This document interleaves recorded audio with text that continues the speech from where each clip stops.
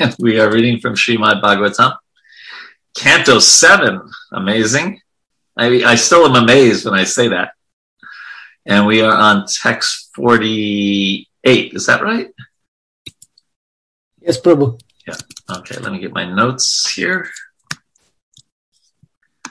Krishna, Krishna. Okay. Text 48. It is fruit. Now, who's speaking? Hiranyakashipu. Yes. Amazing, isn't it? It is fruitless to see and talk of the material modes of nature and their resultant so-called happiness and distress as if they were factual.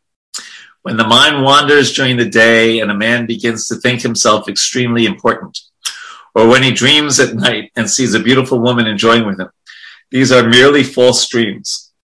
Similarly, the happiness and distress caused by the material senses should be understood to be meaningless. So I thought this was interesting.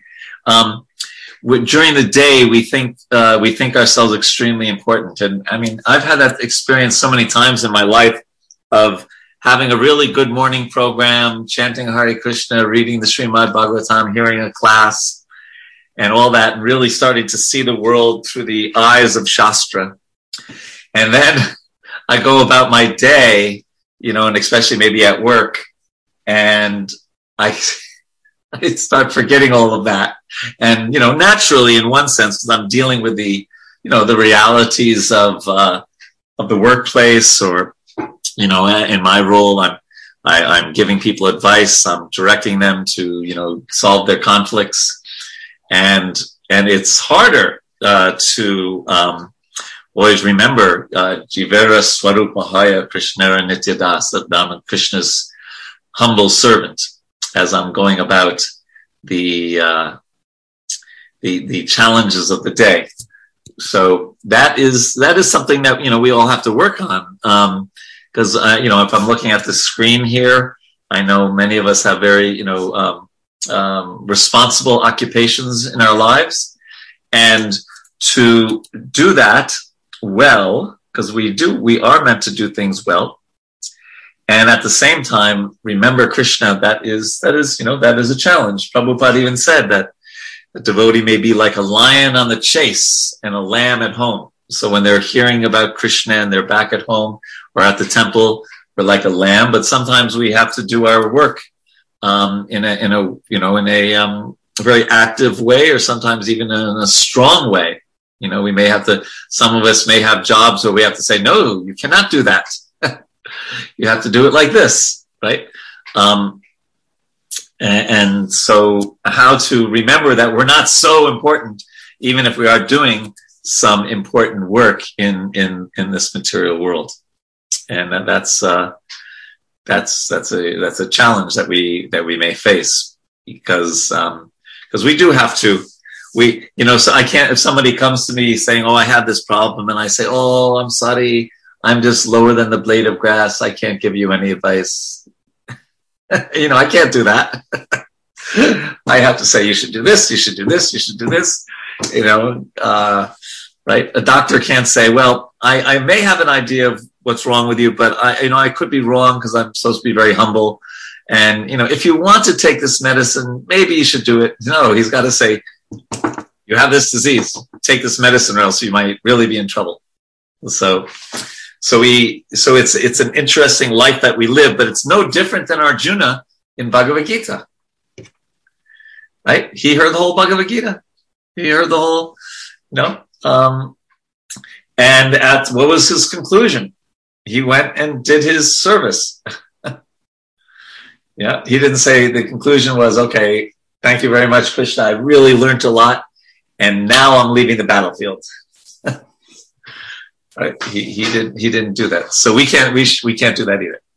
But he somehow found a way. Of course, it was easier because he had Krishna directly driving his chariot. But we still have that same opportunity. So let's look at this purport now a little bit. So Prabhupada gets very strong here because he's referring to Hiranyakashipu's strong statements, And, this is gyan, this is knowledge, difference between the body and the soul. The happiness and distress derived from the activities of the material senses are not actual happiness and distress. That's quite a statement. What do you mean? It's not, I can understand happiness. Of course, if we mean distress as being like separation from Krishna, like the gopis felt, right? But isn't it so interesting that we actually have a different definition of happiness? And that's one reason when we tell somebody, oh, in this material world, there's no happiness, they look at us like we're what planet did we just descend from? Right? Because, sometimes their sport team wins, or sometimes they are, having a wonderful meal with a loved one, or these and this and that. So we do need to define what we mean by this. And I think we all know by now, what we mean by that is the temporary nature of the happiness and distress of this world. And that's so it's a little long term. It's not big long term like Lord Brahma's lifetime. That's big long term. But even for us, we don't see too often beyond this lifetime. I was thinking one time, and who knows, I could be run over tomorrow by a car, right? But one time an astrologer in India told me I would live till I'm 80. So that would mean, 17 and a half more years.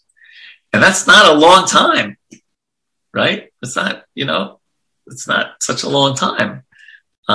So I better get serious about, so if that was true, that means 18 years from now, my reality is totally different. Completely, right? All the things that I thought were important about being an American citizen or about, this or that, totally different reference. Let's say I'm fortunate enough to get born in a devotee family. So I won't know what's going on, for 7 or 8 years. I'm just, born, and then, a little baby, and then, 5-year-old running off to school someplace. I don't even know what gender I would be, right? And by then there'll be two, let's say I was even born in America. There'll be 2 different presidents by then. And, this will have changed and that will have changed. And I won't have any reference to this body and the knowledge of this world that I have in this body. So, one of our big problems is we don't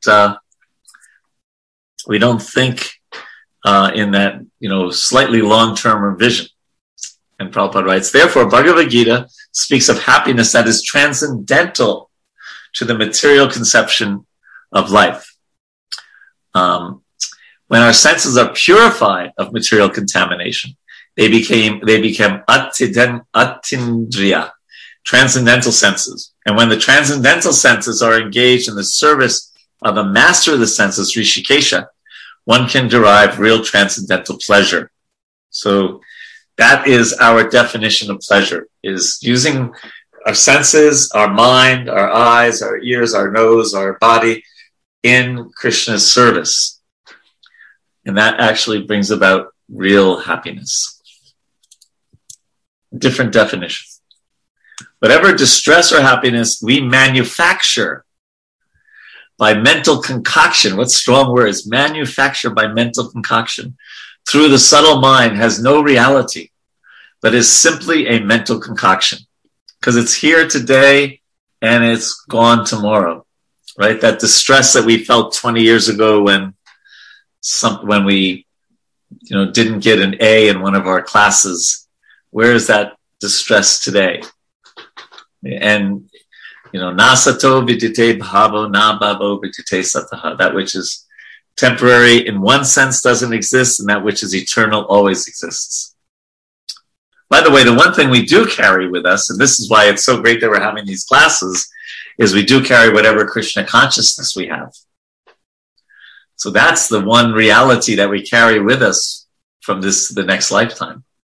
The one thing we get to carry with us is that. Of course, we do carry the subtle mind, intelligence, and ego, but it won't have the same reference points. That was my point that I was making, right? The reference points will be totally different. You may have been born in South India in this life, and you may be born in Rochester, New York in the next life, right? Or Swargaloka, or Janaloka or Brahmaloka. Then your reference points are totally different. But whatever consciousness of Krishna that we have is never lost and is carried, even if we don't return back to Godhead in this life. So let's just finish this. So one should therefore not imagine so-called happiness through mental concoction. Imagine, Prabhupada's writing this, but he's writing this from such a level of realization. We may just read it, one should therefore not imagine so-called happiness through mental concoction. But when Prabhupada writes that sentence, he's actually really trying to get to our heart. Rather, the best course is to engage the mind in the service of the Lord, Rishikesha, and thus feel real blissful life. So underline that word real. And we must have, all of us on this call must have experienced that sometimes, or else we wouldn't be spending our Sunday mornings like this. Right? It's real. It's real. And we should hanker to be in that reality of spiritual bliss more and more. So if it's 1 hour a day, make it 2 hours. If it's 5 hours a day, make it 8 hours, whatever it is. We try to connect with Krishna and feel that relationship with Krishna more and more as we progress. And again, Prabhupada gets strong at the end of the purport. The mental concoctions of happiness and distress in the material world are compared to dreams because of their falseness. All thoughts of obtaining happiness by using the material senses have a false background and therefore have no meaning.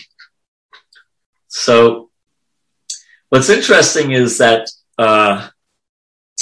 this universal truth that short-term enjoyment doesn't give lasting enjoyment is understood by people who haven't studied the Bhagavad Gita ever. There is something called the marshmallow study. The marshmallow study was done in the 70s. Excuse me. They put young, I don't know how old they were, maybe 5 or 6 years old, the children, and they said, well, I can either give you one marshmallow now, or if you wait 15 minutes, you get 2 marshmallows. And then they leave the room, and there's these videos of these children suffering so much. They're like putting the marshmallow in their eye. They're just trying to avoid, last for 15 minutes. Or they start just licking it and they think that doesn't count, and some of them just say, forget it. Right? I can't remember but it was a pretty good balance of those that I think it was more ate the first one and didn't last 15 minutes.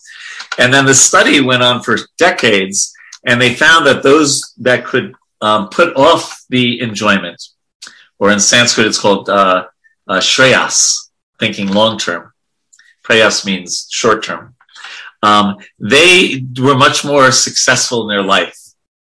They got better grades. They went to the best schools. They had a productive, occupation. All these things. The ones that could put off the gratification, these instant gratification, were much more successful. So even in material life, we're not talking about Krishna consciousness here. So that's what Krishna says several places in the Bhagavad Gita. And what Prabhupada is saying in this purport, that, because you don't, if you chant good rounds, or you read the Bhagavatam, or even you perform some austerities on Ekadasi and things like that, there may be, we may have a little bit of a lack of taste in the beginning. But, and if you have that, the marshmallows of the material world, whatever that is, but you know what I mean. Then we find that we may have some instant gratification, but then pleasure seems to go away. And so the things that have long-term benefit for us, like chanting nice rounds and reading the Bhagavatam and only taking prasadam, things like that, they have ripple effects that just keep on going higher and higher. Whereas the instant gratification goes like this and then lower and lower. And you spend all your time, spacing out on YouTube or the internet or this or that, and all those things that give a little bit of some juice immediately, and if you have to give most people the choice between spacing out on the internet or picking up a Bhagavatam, they space out on the internet. But the long-term effects are so powerful. And so we really, we can take to heart this purport and try to fix our mind on Shreyas and avoid Prayas. And a lot of that also has to do with really cultivating the mode of goodness. Really, because there's things that, people look at I forget the statistics, some of you may know how many times people look at their phones during the day or get absorbed in the different sources of technology. And all of that is almost like what they call a dopamine hit. It keeps on giving you this kind of instant gratification. Oh, what's the latest news? What's my sports team doing? What's this? What did this Bollywood or Hollywood star say? And the mind just goes, and then the mind, it's harder. That's so much passion and ignorance. A lot of passion, especially. But we want to derive our pleasure from goodness, from reading a good book, from sitting down peacefully and chanting Hare Krishna, from peacefully sitting down and taking prasadam, from spending nice times with our very close friends, taking walks in the forest, and things like that. And so if as devotees we've started becoming too attracted to these gadgets, we should really take a step back and think about them, because we really want to derive our pleasure ultimately, of course, from pleasing Krishna. But even when we're not totally spiritual, derive our pleasure from things that are more in the mode of goodness. And then connect those things in the mode of goodness with Krishna consciousness. So I just said a lot. I'll get off my soapbox. And what comments do you have or questions? Yeah, I have one. Go ahead, Andy. So we have to say that probably cell phones are not in the mode of goodness. Really? You think so? It has to be. Yeah. Because if you know anybody that works with young people or kids, everywhere in the world, they're on their cell phones all the time. I mean, it attracts them instantly. Yeah. And so unless that's Krishna, right, they can't be in the mode of goodness. And that's, I think you're right. Naturally, they're not. Now, you can use them if you're really strict, for just hearing classes and things like that. But as a general rule, I think you're right. And it's really a challenge to be a parent in this day and age, especially, let's say, a devotee parent, right? Because, you're telling your child, oh, it's so nice to chant Hare Krishna. And they're looking at you like you were from another planet, because if they're getting so much stimuli from instant stuff, the idea of sitting down peacefully and chanting japa, kirtan may be a little different, but japa is like, what? It just doesn't seem attractive at all. I mean, of course, if they have very good purva samskars, impressions from previous lives and things like that. But the first thing we have to do as parents is walk that talk ourselves before we expect them to do that. But I think you're right, Andy. I think you're right that generally they attract the lower modes of nature. Of course, if one is very good and uses it only for Krishna service or practical things, there's nothing wrong with using these things for practical things, but the thing is, what happens is then after that you say, oh, what's in my Facebook, lately, and this and that, and then all of a sudden. But I mean, there's nothing really practical about it in terms of what Prabhupada is talking about. So things like, pick me up at the airport. I'm at the airport. I'm at gate 5 right now. Please pick me up, or that's only illusionarily practical. It doesn't really matter whether you're at the airport or whether they pick you up. It doesn't. Well, yes and no, because we have our service to do for Krishna. And I have my personal person who picks me up at the airport on this call. Henry is very kind to take me to the airport. He hasn't done it in a year because of COVID, but sometimes someone will write an article about Krishna, and then how's they going to get it to the ISKCON News? They have to email it. So we don't. But what you're bringing up an important point, Andy, that we don't reject material things. We reject the use of them for personal enjoyment as opposed to Krishna service. If religion is a marshmallow test, most people fail it. Yes. They eat the marshmallow right away. Yeah. Or they go to God for the marshmallow. Oh Lord, won't you buy me a Mercedes Benz? Yeah. Instead of, my dear Lord, how can I serve you? Yeah. Very good. And thank you, someone put that marshmallow. Oh, thank you. That was Jay put something about the marshmallow effect. Yeah. Yes. Yeah. Thank you for that, Andy. Brought up some good points. Other questions or comments? I was thinking that, this lockdown time that I've had for about a year in my house there's been so much less competition for my time. And it's actually turned out to be a great boon for my Krishna consciousness, because I've just filled it all in with Krishna conscious Zooms and association and reading and studying and contemplative time. So it's actually helped me to be locked down for a year. That's wonderful, Henry. I wish I could say the same. My life has been busier, but that's been my choice, giving, classes all over the place and having to say, okay, where am I today? Japan, China, New York, but, that's very nice, Henry. And I like the fact that you said, contemplative, that you have more time to be contemplative, because that's one of the challenges of modern life, is finding time to be contemplative, because we can really keep ourselves busy in all kinds of stuff. Yeah. Anyone else like to comment on this? Okay, then we'll carry on. So we're on 49 and we're going up to 55. Those who have full knowledge of self-realization, who know very well that the spirit soul is eternal, whereas the body is perishable, are not overwhelmed by lamentation. But persons who lack knowledge of self-realization certainly lament. Therefore, it is difficult to educate a person in illusion. Then he tells a story. There was once a hunter who lured birds with food and captured them after spreading a net. He lived as if appointed by death personified, isn't that interesting? As the killer of the birds. While wandering in the forest, the hunter saw a pair of Kalinga birds. Of the two, the female was captivated by the hunter's lure. O queens of Suyagna, the male Kalinga bird, seeing his wife put into the greatest danger in the grip of Providence, became very unhappy.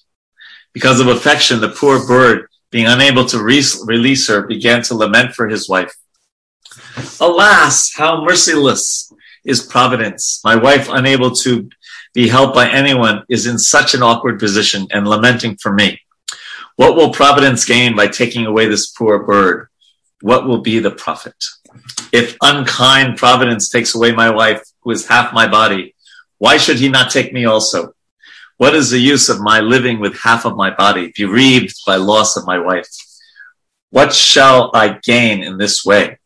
The unfortunate baby birds, bereft of their mother, are waiting in the nest for her to feed them. They are still very small and have not yet grown their wings. How shall I be able to maintain them? So Prabhupada writes that the bird is lamenting for the mother of his children because the mother naturally maintains and cares for the children.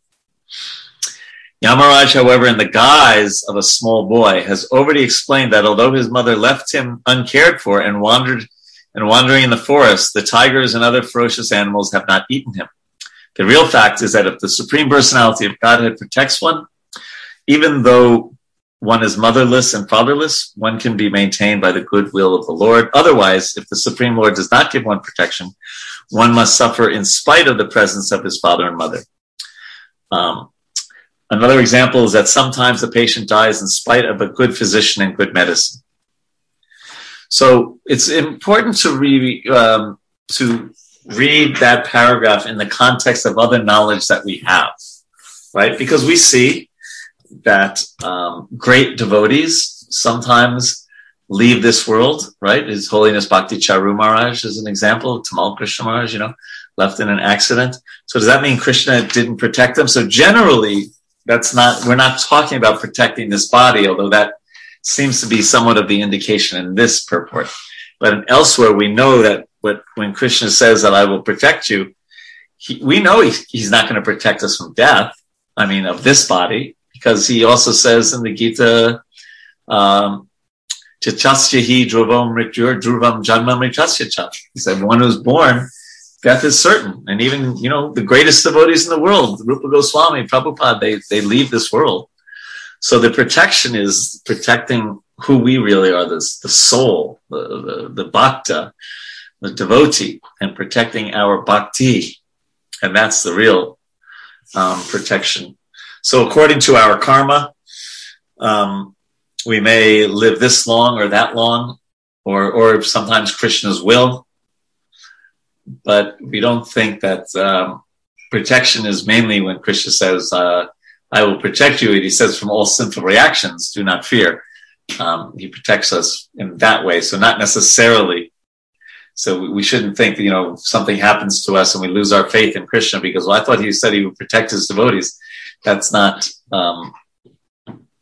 what the word protection means when Krishna is using it. And then Prabhupada just talks about just the unfortunate nature of Kali Yuga, that people will have abortions. And just, again, imagine from someone like Prabhupada's point of view, it's like, how could anyone do that? Oh my, now we have people make their reasons in this world, especially in this Kali Yuga, that, I had a fling with somebody and the last thing in the world I want to do is have a child right now, and of course then there comes the tricky one of the woman being raped. And it's just become so much of a culture, in America, they say since around the year 2000, what do they call it? The hookup culture, where especially college students, and I guess probably high school students as well, they just hook up. They just have a sexual relationship with maybe they may never see the person ever again. It may, there's just no connection except for the physical connection. And it's so far away from the standard that is set in what, the culture we're trying to establish of even just simple ekapatni brata, like Lord Ram took that vow, right, of one wife and one husband, and it's just a totally different mindset. If you're married to one person, it's just in sickness and health and till death do us part. That's what the vow says, and it would be nice if we could all keep those vows, right? Because it's dharma to the husband serves the wife serves the husband. They work together in Krishna consciousness, and they're not, thinking of the other person as a machine for their sense gratification, but how can we work together to please Krishna? So it's a very unfortunate thing that for a cultured person, the idea of killing an innocent child in the womb just doesn't, compute. So there's two different points in this purport. Some thoughts on either of them?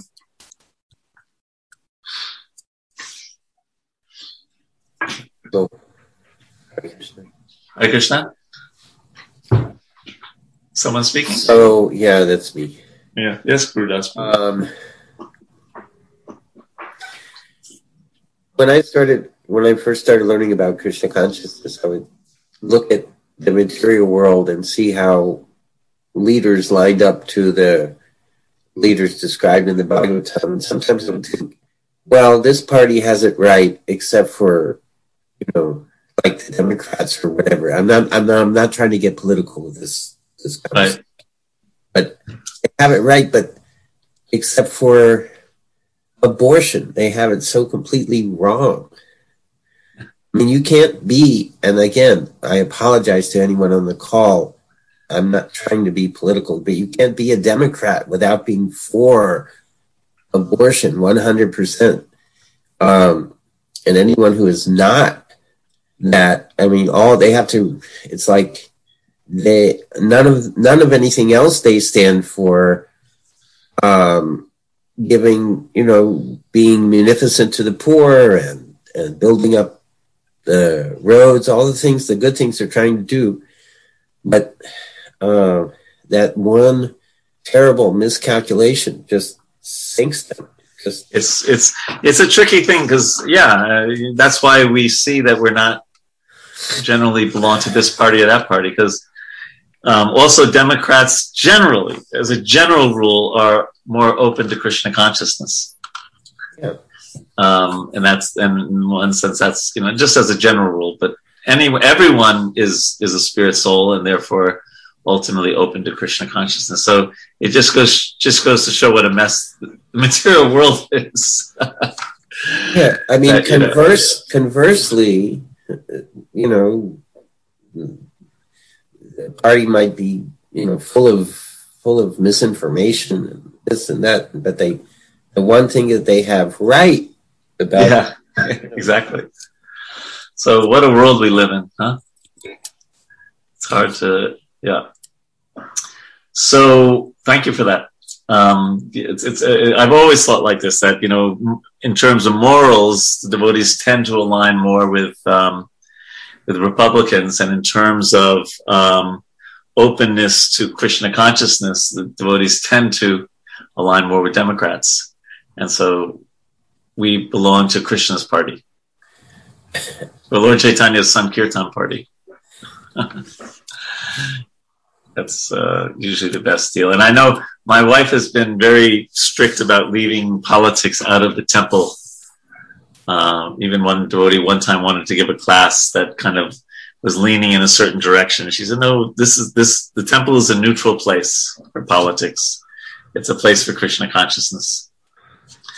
And people can have whatever they want in their private lives, but, come to the temple, we talk about Krishna. Very commendable. Yeah. I think that was a very good policy. Okay. Anything else? Well, in some countries, people abort children because they're the wrong sex or something like that, right? Yeah. And so, like in China, for instance, so now there's a huge shortage of women in China. So because of this.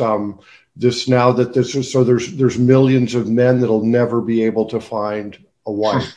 Wow. Yeah, and in India also, I remember when I was living there, if you go to some of the better hospitals, they will have a sign out there, I think like sonograms to tell you the sex of your child are prohibited by law and will not be undertaken in this hospital, right? I've seen things like that. Rupesh, I'm sure, could confirm that. He's lived in India more recently than me, but that was for that very reason. That sometimes that happens. Yeah. Yes. Yeah. So if one has a daughter, one's very fortunate. If one has a son, one's very fortunate. As long as they can take to, lead a good life, and as devotees take to Krishna consciousness, then they're very, very, very good. Yeah. Yeah. What to do? What a world. Hare Krishna. So shall we continue? Because of the loss of his wife, the Kalinga bird lamented with tears in his eyes. Meanwhile, following the dictations of mature time, the hunter, who was very carefully hidden in the distance, released his arrow, which pierced the body of the Kalinga bird and killed him. So he killed him also. Thus Yamaraj, in the guise of a small boy, told all the queens, "You are all so foolish that you lament but do not see your own death. Afflicted by a poor fund of knowledge, you do not know that even if you lament for your dead husband for hundreds of years, you will never get him back alive. And in the meantime, your lives will be finished. Hiranyakashipu said, while Yamaraj in the form of a small boy was instructing all the relatives surrounding the dead body of Suyagna, everyone was struck with wonder by his philosophical words. Thus, they could understand that everything material is temporary and not continuing to exist. 1 second, I'm just checking. Okay, going up to 60. Oops. After instructing all the foolish relatives of Suyagna, Yamaraj in the form of a boy disappeared from their vision. Then the relatives of King Suyagna performed the ritualistic funeral ceremonies. Therefore, none of you should be aggrieved for the loss of the body, whether your own or those of others. Only in ignorance does one make bodily distinctions, thinking, who am I? Who are the others? What is mine? What are the others? And Prabhupada writes in the purport, in the materialistic conception, modern civilization makes enormous arrangements for huge roads, houses, mills, and factories. And this is man's conception of advancement of civilization. People do not know, however, that at any time they themselves may be kicked out of the scene and forced to accept bodies that have nothing to do with enormous houses, palaces, roads, and automobiles. Such strong words. Right, but to try to awaken us to a different reality, other than the one, not that we don't deal with the reality we live in, but we understand that our ultimate reality is with Krishna, and not the comings and goings of this world. So then Prabhupada continues and says, the body is not the self. We are different from the body, and therefore there is no question of friends, enemies, or responsibilities in terms of the bodily conception of life. One should not be very anxious about the body's changing from childhood to boyhood, from boyhood to youth to old age, and then to apparent annihilation. Rather, one should be very seriously concerned about the soul within the body and how to release the soul from the material clutches. So we do our duty in this life, in this body. We are kind to people. We take care of our families, but we don't forget that our ultimate reality is somewhere else. And we live our life in such a way that we are gradually realizing that ultimate reality beyond the present situation that we find ourselves in. Some thoughts on this?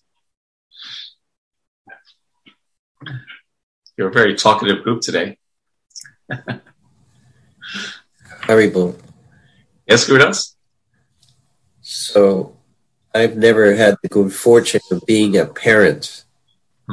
But I went to school like you did, like everybody here has had material education up to the neck. And if that's all we have, if that's the only context that we have, then this devotional philosophy seems like phantasmagoria, because we're completely ensconced in this bodily conception and everything connected to it. And then, so one has to be so extremely fortunate to that when one is exposed to this, that somebody gives it the benefit of the doubt. Yes, exactly. We are fortunate. Those devotees on the call today are all fortunate that they were hearing the Srimad Bhagavatam and hearing this, the absolute truth, even though some of this is a little bitter medicine today, right? Some of the preaching about the nature of this world. But it's liberating if we see it in the right context. And that's why I've been trying, and if you notice as I'm talking, creating that balance, because someone could read these and say, okay, I'm just going to forget about everything. Who cares about my house and my family and taking care of them? I'm going to the Himalayas and meditating. But that's not what Krishna told Arjuna to do. He told him to do his duty, but in a totally different consciousness. And that's what Lord Chaitanya also, he quotes, Stane stita shutigatam tanu bhagmanobir. You stay in your position, but stane stita, but shutigatam, but hear about Krishna. And in that way, transform our consciousness. So we're not so much transforming our work, we're transforming our consciousness. Now, of course, towards the end of our life, when we retire, and then we'll be transforming our work as well, right? And Prabhupada suggests that we don't live our retired life like he said, what was it, playing shuffleboard and cards and talking about useless politics. But we take advantage, and we've seen, right, retired people often doing things like that. But we take advantage when it is time to retire to then really get more absorbed in spiritual life. So, yes, I'm kind of looking forward to that day. I guess if I was born in India, I would already be retired, right? Is retirement 58 or something like that in India? Yeah, 60 now. Oh, it's 60 now. Sure. Okay, still I'd be retired.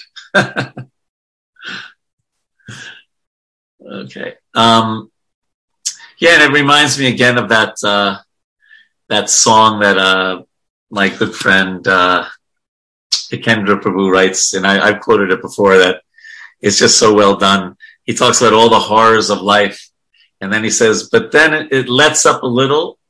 It only lets up a little, the misery, the challenges of life go away a little bit. And then he says, then I think I like it here. And I think we all have that experience. So something happens to us and we become real. Actually, this comes up in the very next purport. So why don't I just wait for that? I didn't assign you 61, but I'm going to read it because it's a powerful purport. So then the chapter ends with Narada Muni saying, Diti, the mother of Hiranyakashipu and Hiranyaksha, heard the instructions of Hiranyakashipu along with her mother-in-law, Rushabhanu, Hiranyaksha's wife. She then forgot her grief over her son's death and thus engaged her mind and attention in understanding the real philosophy of life. So Prabhupada writes, when a relative dies, one certainly becomes very much interested in philosophy. But when the funeral ceremony is over, one again becomes attentive to materialism. You ever have seen that happen? Even Daityas, who are materialistic persons, sometimes think of philosophy when some relative meets death. The technical term for this attitude of the materialistic person is smashana vairagya, or detachment in a cemetery or place of cremation. So, we do become philosophical when we go to a funeral or just there's some challenges in our life. But then after some time, things get a little better and we think, oh, it's not so bad. The material world's kind of nice, right? So that forgetfulness is sometimes said it's the inherent nature of the conditioned soul, not the liberated soul, but the conditioned soul to be attracted to forgetfulness. So Prabhupada continues, as confirmed in Bhagavad Gita, 4 classes of men receive an understanding of spiritual life. Arti, Jagyasu, Artarti, the distressed, the inquisitive, the one who desires material gains, and the Gyani, the one searching for knowledge. Especially when one is very much distressed by material conditions, one becomes interested in God. Therefore, Kunti Devi said in her prayers to Krishna that she preferred distress to a happy mode of life. In the material world, one who is happy forgets Krishna. You ever seen that, either in your own self or in others? But sometimes if one is actually pious but in distress, he remembers Krishna. Queen Kunti therefore preferred distress because it is an opportunity to remember Krishna. So we don't have to pray for distress. We get enough of it on its own accord. But it's just, you see that tendency to, when we have some challenges in our life, we push down on the gas pedal of Krishna consciousness. And when things get a little better, we sometimes let up on the gas. So we want to try to avoid that unsteady bhakti and be more fixed up in bhakti. So questions or comments on smasana vairagya and this point about seriousness coming and going. Hare Krishna? Yes. Go ahead, Prabhu. I can speak after you. Okay, I just wanted to say I thought about from World War II, there's an expression Americans all know, there's no atheist in a foxhole. Right. Yes, that's right. Good point. Thank you. Yes, Anandarupa Mataji. So, Prabhu, the last line in the last purport, for a devotee, distress is an opportunity to remember Supreme Personality of Godhead constantly. And I find it very interesting. We read this philosophy and we think we understand it totally. And, we do this practice. We are in training to, connect, to be free, to understand our connection with Krishna and all this beautiful knowledge, the transcendental knowledge, yet we know it too well too, how in happy times, how easy it is to not remember Krishna always. And definitely in distress times, we are praying to Krishna in some way, So here, Srila Prabhupada, from what I recollect from different lectures, he emphasizes in whatever way, whether we are attentive or not, we should try to remember Krishna. And in fact, he made a beautiful prayer, right? Oh, Krishna, please help me always remember you, never forget you. There is a shloka like that, but Prabhupada actually made a beautiful prayer regarding that. So just was meditating on that. Thank you. Thank you, Mataji. Anyone else? Haribo? Yes, Gurudas. Yeah. So this first concept, this, what is it, Samasana Vairagya? I always pronounce it wrong, so I have to. Smasana Vairagya. Smasana Vairagya. Yeah. It's actually a concept that if you expand it, we're not just talking about people who go to a funeral and become philosophical for the moment and then go disappear into their materialistic activities. Anybody who goes to a temple or church once a week, or twice a year, or goes even to the extent, I don't know how valid this is. I'm just putting this out before the devotees. But if you go on I used to go on japa retreats fairly regularly. And in the middle of the japa retreat, I would be very, very taken by the preaching about japa. And I would come out very intent on changing my japa, but gradually, without the same kind of association, it just sort of faded away. Yep, that's right. That's why I thought Ekendra's song is so well done. Because he really nails it, as we say. But it's not realistic in one sense to expect that we'll always be surrounded by such an intense environment or atmosphere.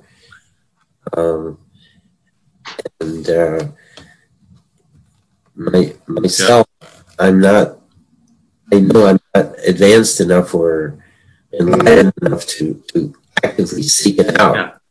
But you're right. At the end of the japa retreats that Burijan Prabhu and Satchidananda Swami do, they talk about, okay, so now how are you going to keep some of what you gained in this? Because they do say, Burijan Prabhu used to say, the retreats are in Govardhan. He says, you lose at least a third of it by the time you get to Faridabad, which is on the way to Delhi, in the car on the way to Delhi. So yes, it is a challenge to keep on the straight and narrow. Yeah, it's a very good point. Very good point. Yeah. Did someone else want to say something? I thought I heard a voice. Maybe I got it wrong. I think it's really important to hear Srimad Bhagavatam every day. That's because we do forget. We forget so quickly, and if you have to hear it every single day. I now believe that. Yeah, and Henry does that. He listens to Wisdom of the Sages every morning at 5 a.m. Yes, was that Raghunan? Raghunan, were you going to say something, or someone else? I heard someone else's voice. The word is, it's a little nitpick, the editorial comment. Yes, man, yes. The word is Shamshan. So so I'm not pronouncing it right. No, in the purport also it's the M and A are transposed. It should be SAM instead of SMA. So it's just a little editorial thing. Thank you. So tell me how to pronounce it properly. Shamsan. Shamsan. Okay, thank you. Yeah. But in Sanskrit it is Shamsan Vairagya. What is it, Raghunath Prabhu? But in Sanskrit it is smashana. Smashana means crematorium. Okay. Achha. Okay. Yeah, you have to be careful, man. You're talking to a Pakka South Indian wala. Yeah, no, No, but thank you for that, Mohammed. Okay, so anything else? So now we are starting a new chapter. Hiranyakashipu's plans to become immortal. So Narada Muni says to Yudhishthira Maharaj, and I think we're going up to verse 11, right? 12. Okay. The demoniac king, Hiranyakashipu, wanted to be unconquerable and free from old age and dwindling of the body. He wanted to gain all the yogic perfections of Anima and Laghima, to be deathless, and to be the only king of the entire universe, including Brahmaloka. In the valley of Mandara Hill, Hiranyakashipu began performing his austerities by standing with his toes on the ground, keeping his arms upward and looking toward the sky. This position is extremely difficult, but he accepted it as a means to attain perfection. From the hair on Hiranyakashipu's head, there emanated an effulgent life as brilliant and intolerable as the rays of the sun at the time of dissolution. Seeing the performance of such austere penances, the demigods who have been wandering throughout the planets now return to their respective homes. Because of Hiranyakashipu's severe austerities, fire came from his head, and this fire and its smoke spread throughout the sky, encompassing the upper and lower planets, which all became extremely hot. Because of the power of his severe austerities, all the rivers and oceans were agitated. The surface of the globe with its mountains and islands began trembling, and the stars and planets fell. All directions were ablaze. Scorched and extremely disturbed because of Hiranyakashipu's severe penances, all the demigods left the planets where they reside and went to the planet of Lord Brahma, where they informed the Creator as follows. O Lord of the demigods, O Master of the universe, because of the fire emanating from Hiranyakashipu's head as a result of his severe austerities, we have become so disturbed that we could not stay in our planets, but have come to you. O great person, chief of the universe, if you think it proper, kindly stop these disturbances meant to destroy everything before all your obedient subjects are annihilated. Hiranyakashipu has undertaken a most severe type of austerity. Although his plan is not unknown to us, kindly listen as we submit his intentions. The supreme person within the universe, Lord Brahma, has gotten his exalted post by dint of severe austerities, mystic power, and trance. Consequently, after creating the universe, he has become the most worshipable demigod within it. Since I am eternal and time is eternal, I shall endeavor for such austerity, mystic power, and trance for many, many births, and thus I shall occupy the same post occupied by Lord Brahma. By dint of my severe austerities, I shall reverse the results of pious and impious activities. I shall overturn all the established practices within this world. Even Dhruvaloka will be vanquished at the end of the millennium. Therefore, what is the use of it? I shall prefer to remain in the position of Brahma. O Lord, we have heard from reliable sources that in order to obtain your post, Hiranyakashipu is now engaged in severe austerity. You are the master of the three worlds. Please, without delay, take whatever steps you deem appropriate. So the purport is an interesting one. Gives a little history what makes a strong philosophical point. Prabhupada writes that in the material world, a servant is provided for by the master, but is always planning how to capture the master's post. There have been many instances of this in history, especially in India during the Mohammedan rule. Many servants, by plans and devices, took over the posts of their masters. It is learned from Chaitanya literature that one big zamindar, Subudhi Rai, kept a Mohammedan boy as a servant. Of course, he treated the boy as his own child. And sometimes when the boy would steal something, the master would chastise him by striking him with a cane. There was a mark on the boy's back from this chastisement. Later, after that boy had, by crooked means, become Hussein Shah, Nawab of Bengal, one day his wife saw the mark on his back and inquired about it. The Nawab replied that in his childhood he had been a servant of Subudhi Roy, who had punished him because of some mischievous activities. Upon hearing this, the Nawab's wife immediately became agitated and requested her husband to kill Subudhi Roy.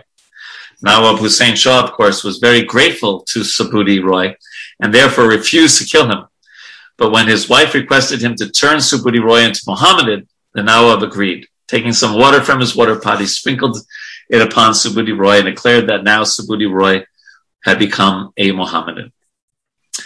The point is, so that's the story, which is, there's even, some interesting lessons in that story that, if one, and I saw this sometimes in India, that, the servants were very nicely taken care of. It's not always the fact, right? I'm sure we read stories in the newspapers about people doing terrible things to servants, but, in some of the higher class families, I saw that, they would even, pay for the weddings and, things like that. And, my wife and I, we were not wealthy at all, but we had someone who cleaned our house and who, cooked for us. And we did treat them just like part of the family. And, when they had marriages, we tried to help with that. And when someone was sick in the family, we tried to arrange a doctor for them. And that is, of course, in America, you don't have the idea of servants so much. I guess you have maids and butlers, but it seems to be a slightly different concept. So that is nice if people have some expertise that they can offer to a family like that, and then the family actually takes nice care of them. Not exploitive. And I think I told you the other story I told about how on a different context, how the Prabhupada writes that the servant enjoys almost on the level as the master. And he was saying, devotees, when they enjoy almost on the level of Krishna when they're serving Krishna. And I think I told you the story about, I used to stay a lot with this very wealthy family in Delhi. And the second all the family went to work, all the servants cooked a big feast for themselves and watched television. And so while the so-called masters were at work, they were enjoying like anything. And then when the owners come back and eat, they're all like, Hare Krishna. No, not to say Hare Krishna, but Namaste, what can I do for you? But during the whole day, that's a different point. So now let's read the end of this purport where it probably talks about the philosophical point in all of this. The point is that this Nawab had been an ordinary menial servant of Subudhi Roy, but was somehow or other able to occupy the supreme post of Nawab of Bengal.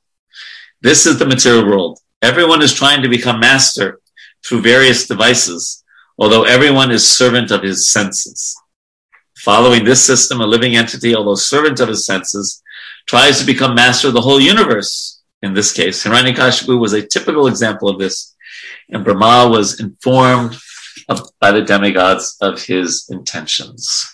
So yes, we don't, the idea of being a servant of God, the word servant is not the most attractive word in the world.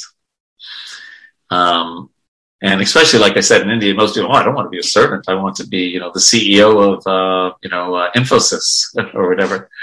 Right? But servant of the greatest is actually much higher than CEO of Infosys. Much higher. Can't compare it. being actual servant of God, servant of the all wonderful Supreme Personality of Godhead, Krishna. And not only that, Gopi Patra Pada Kamali, or a Dasa Dasa Das Anudas, even being the servant of the servant of the servant of Krishna, is an exalted, most exalted position in the world. It's higher than anything. It's much higher than the position President Biden has right now, or Prime Minister Modi, or anyone. It's the highest position, being a servant of the Supreme. But the problem is, we all want to, we're most people in this world are looking to be masters, to be able to enjoy and to be able to control those two things. But even the greatest controllers, what do? You see some of those videos of Adolf Hitler just with, tens of thousands of people, at some of his gatherings, right? And just, he's so powerful. And then, he dies in a bunker with his wife, it seems likely committing suicide or whatever happened to him. But, you can't be a master for very long. Right? The time factor gets us all. I was thinking, when I was in India, the most famous cricket player was Sachin, how do you pronounce his last name? Tendulkar? Something like that? Yeah. I'm sure he's not playing anymore. Is that right? No. So, he may be still well known, but, you don't remain even a great sports star for very long or anything. It all has its expiration. We all have our expiration date. So any thoughts or questions on this story about Nawab Hussain Shah or anything else? Hare Krishna, Prabhu. Yes, Raghunathan. The statements made by the demigods to Brahma puts the spotlight on their insecurity. Their own insecurity. They feel threatened, and they are taking the path of speculating on the intentions of Hiranyakashipu and to persuade Brahma to take action that is favorable to them. Yes, so I think you're right. I was thinking the same thing. How do you get like a powerful person, to do something? You say, oh, Raghunathan, you should hear what people are saying about you. You got to do something about this person. Right? He is coming after your post. Yeah, yes, that's right. And the funny thing, many times like a devotee would say, oh, okay, let him have it, no problem. But Lord Brahma, yes, but I did notice that. Does anyone here know anything about the history, about how, is it total speculation, or did they hear Hiranyakashipu say something at some point in time? Because I was thinking the same thing you were thinking. Hare Krishna? Yes, Jiva Prabhu. Hare Krishna.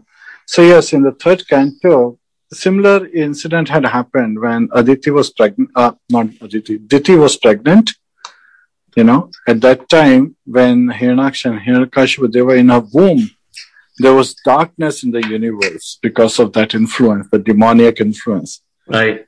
That time also, the demigods had got to Lord Brahma asking about what is causing all this. And Lord Brahma revealed at that time the story about Jai Vijay being cursed by the Chatur Kumaras, the Brahmanas, in Vaikuntha.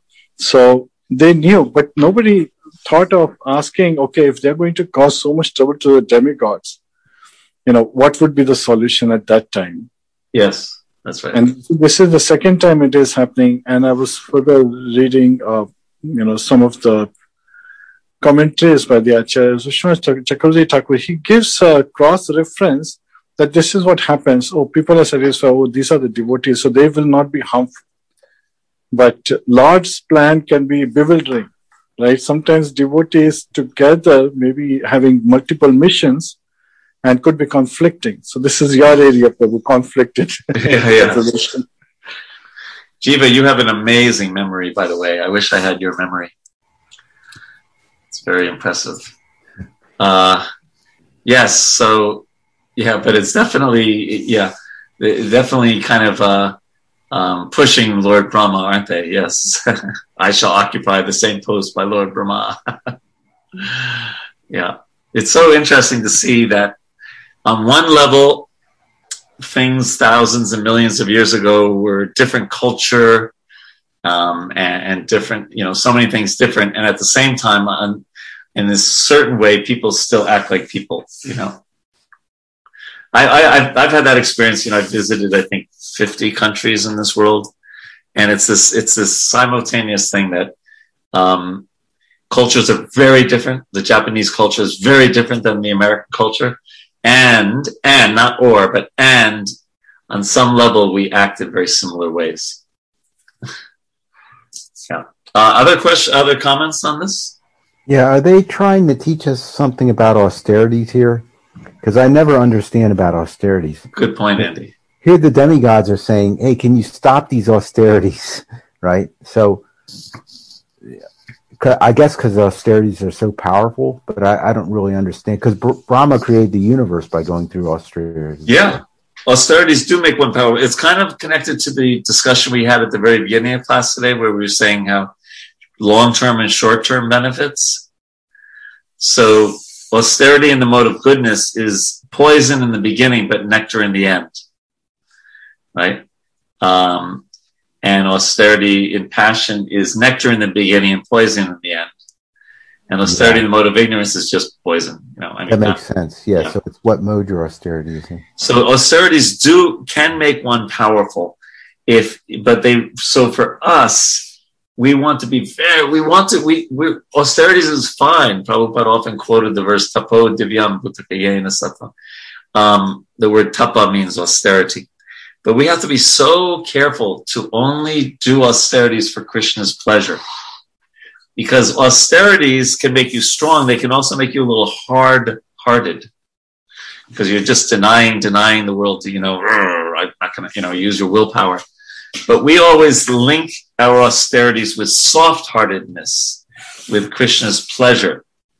So, yes, when let's say a devotee chooses to fast on Ekadasi, he or she tries to use that extra time to hear about Krishna.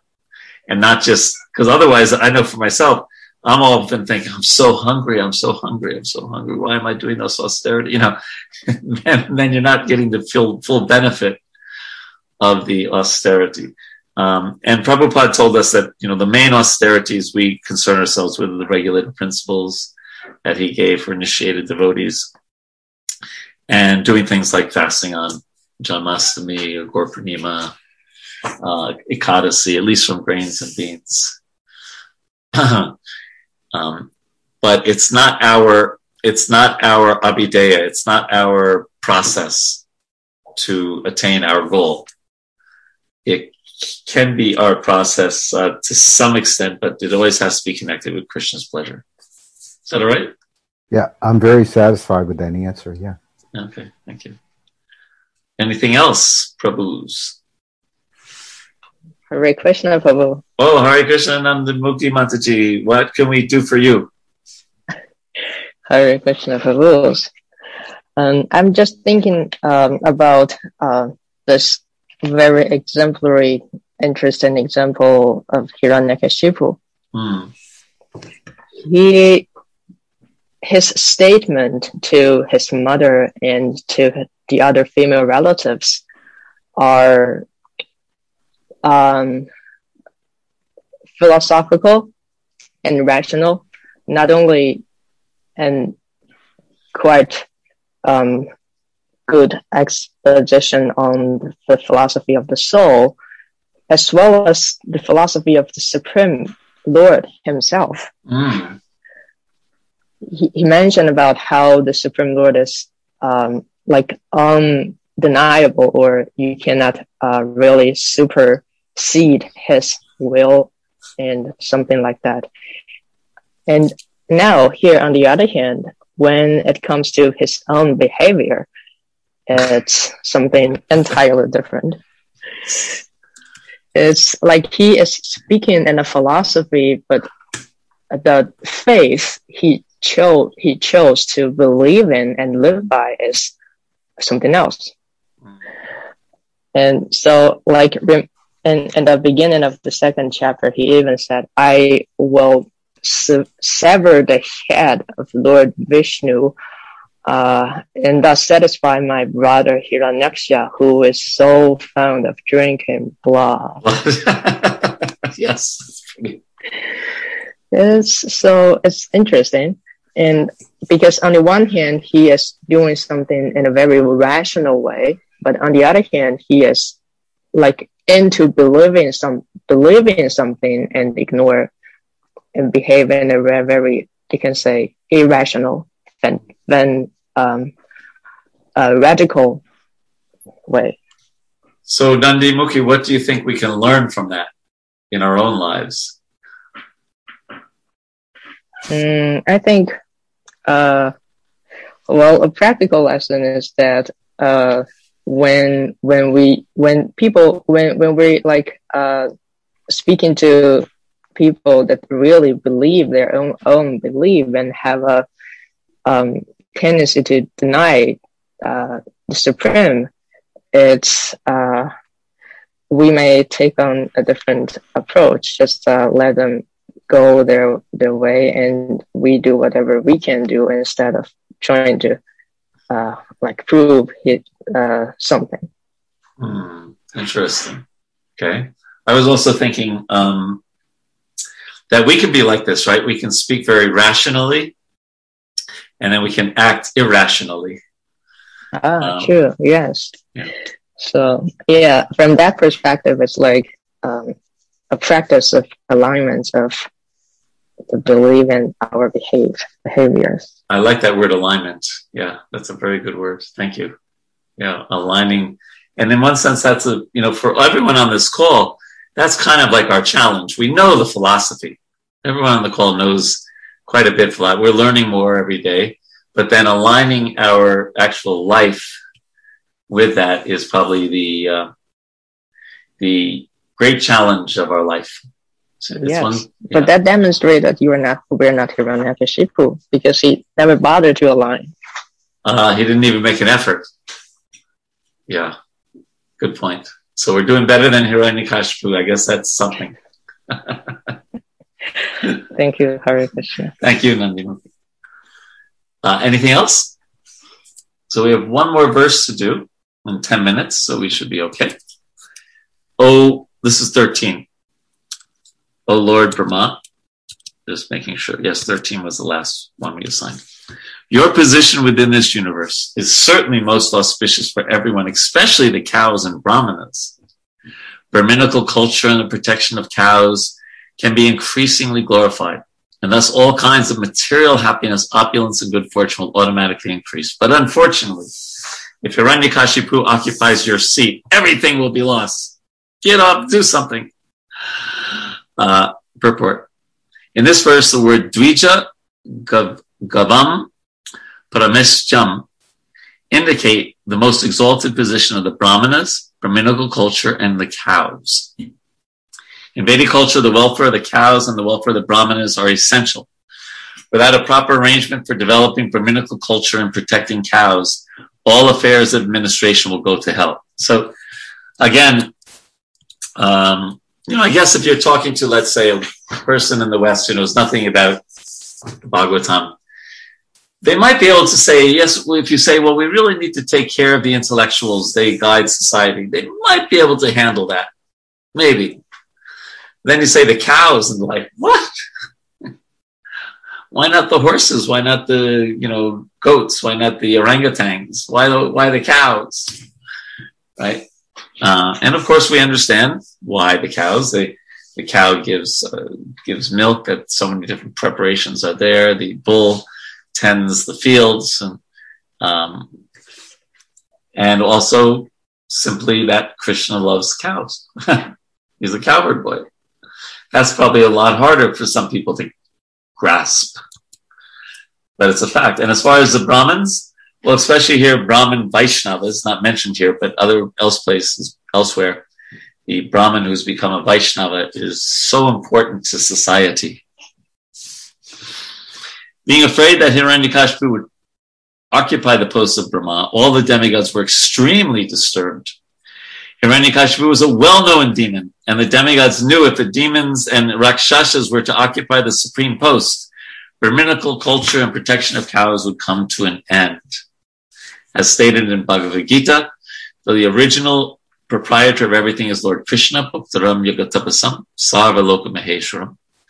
The Lord therefore knows particularly well how to develop the material condition of the living entities within this material world. In every universe, there is one Brahma engaged on behalf of Lord Krishna, as confirmed in Srimad Bhagavatam, Tene Brahma Kritaya Adhikavaye.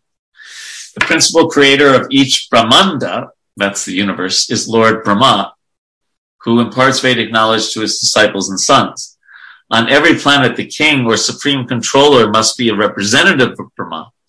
Therefore, if a Rakshasa or demon were situated in Brahma's post, then the entire arrangement of the universe, especially the protection of the Brahminical culture and cows, would be ruined. All the demigods anticipated this danger, and therefore they went to request Lord Brahma to take immediate steps to thwart Hiranyakashipu's plan.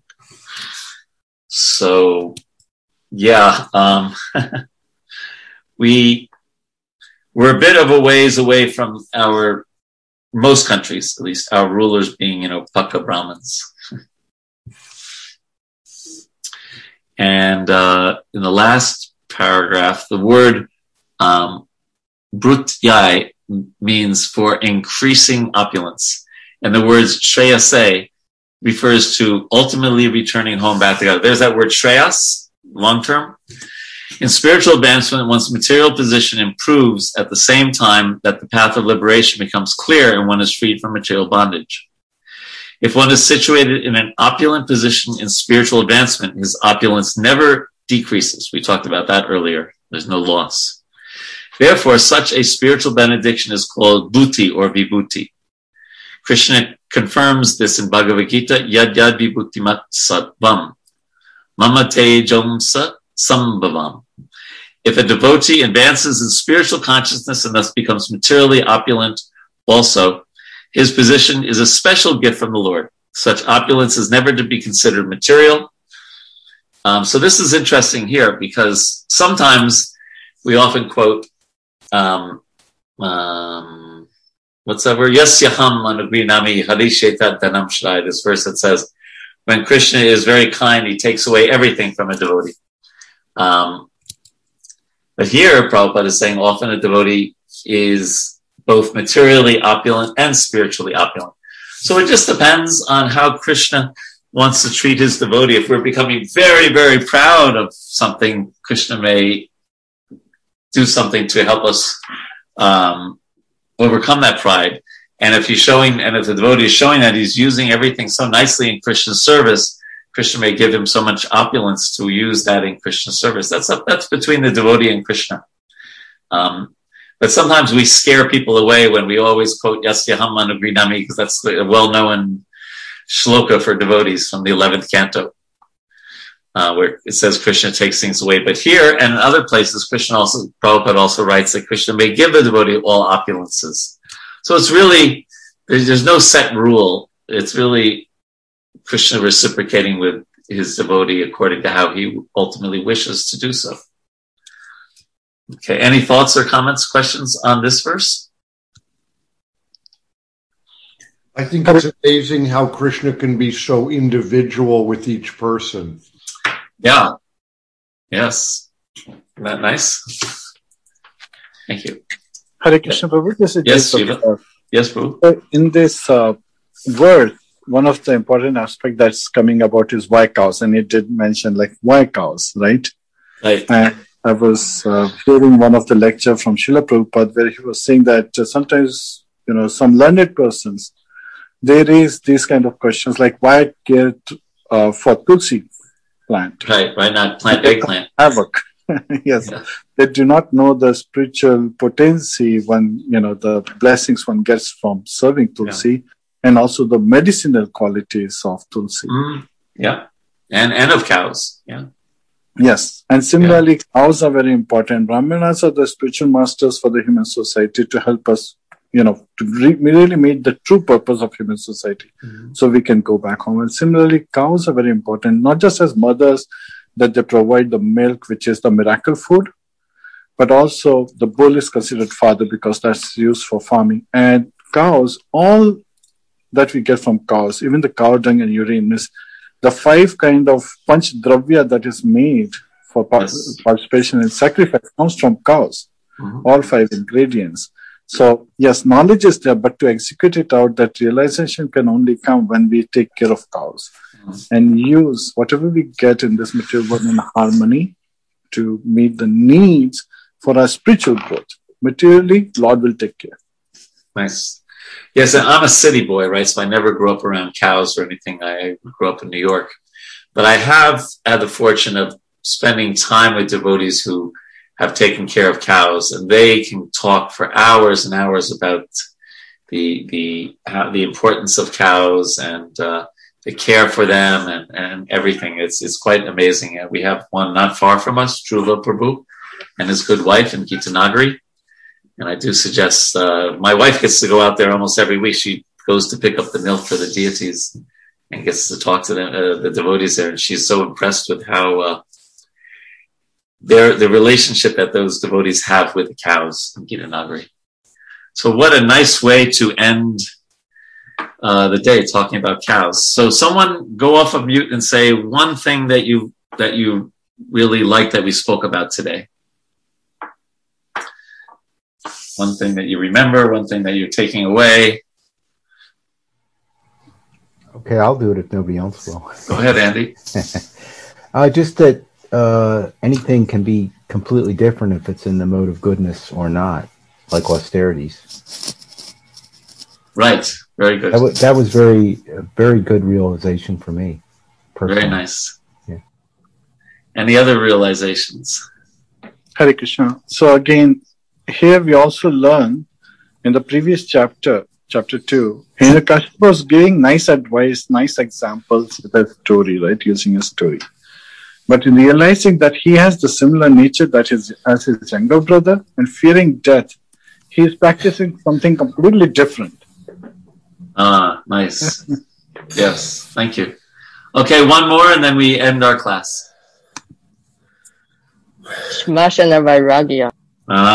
Yes, thank you, Nandi Mukhi. Yes, the renunciation of someone who just attended a funeral. Well, let's not end on that. Let's end on Hare Krishna. But thank you very much, Prabhus. We will continue our study of the Bhagavatam next week. And I do actually have you've noticed 2 devotees just joined because I have another call on this very line. So we will thank you and Hare Krishna.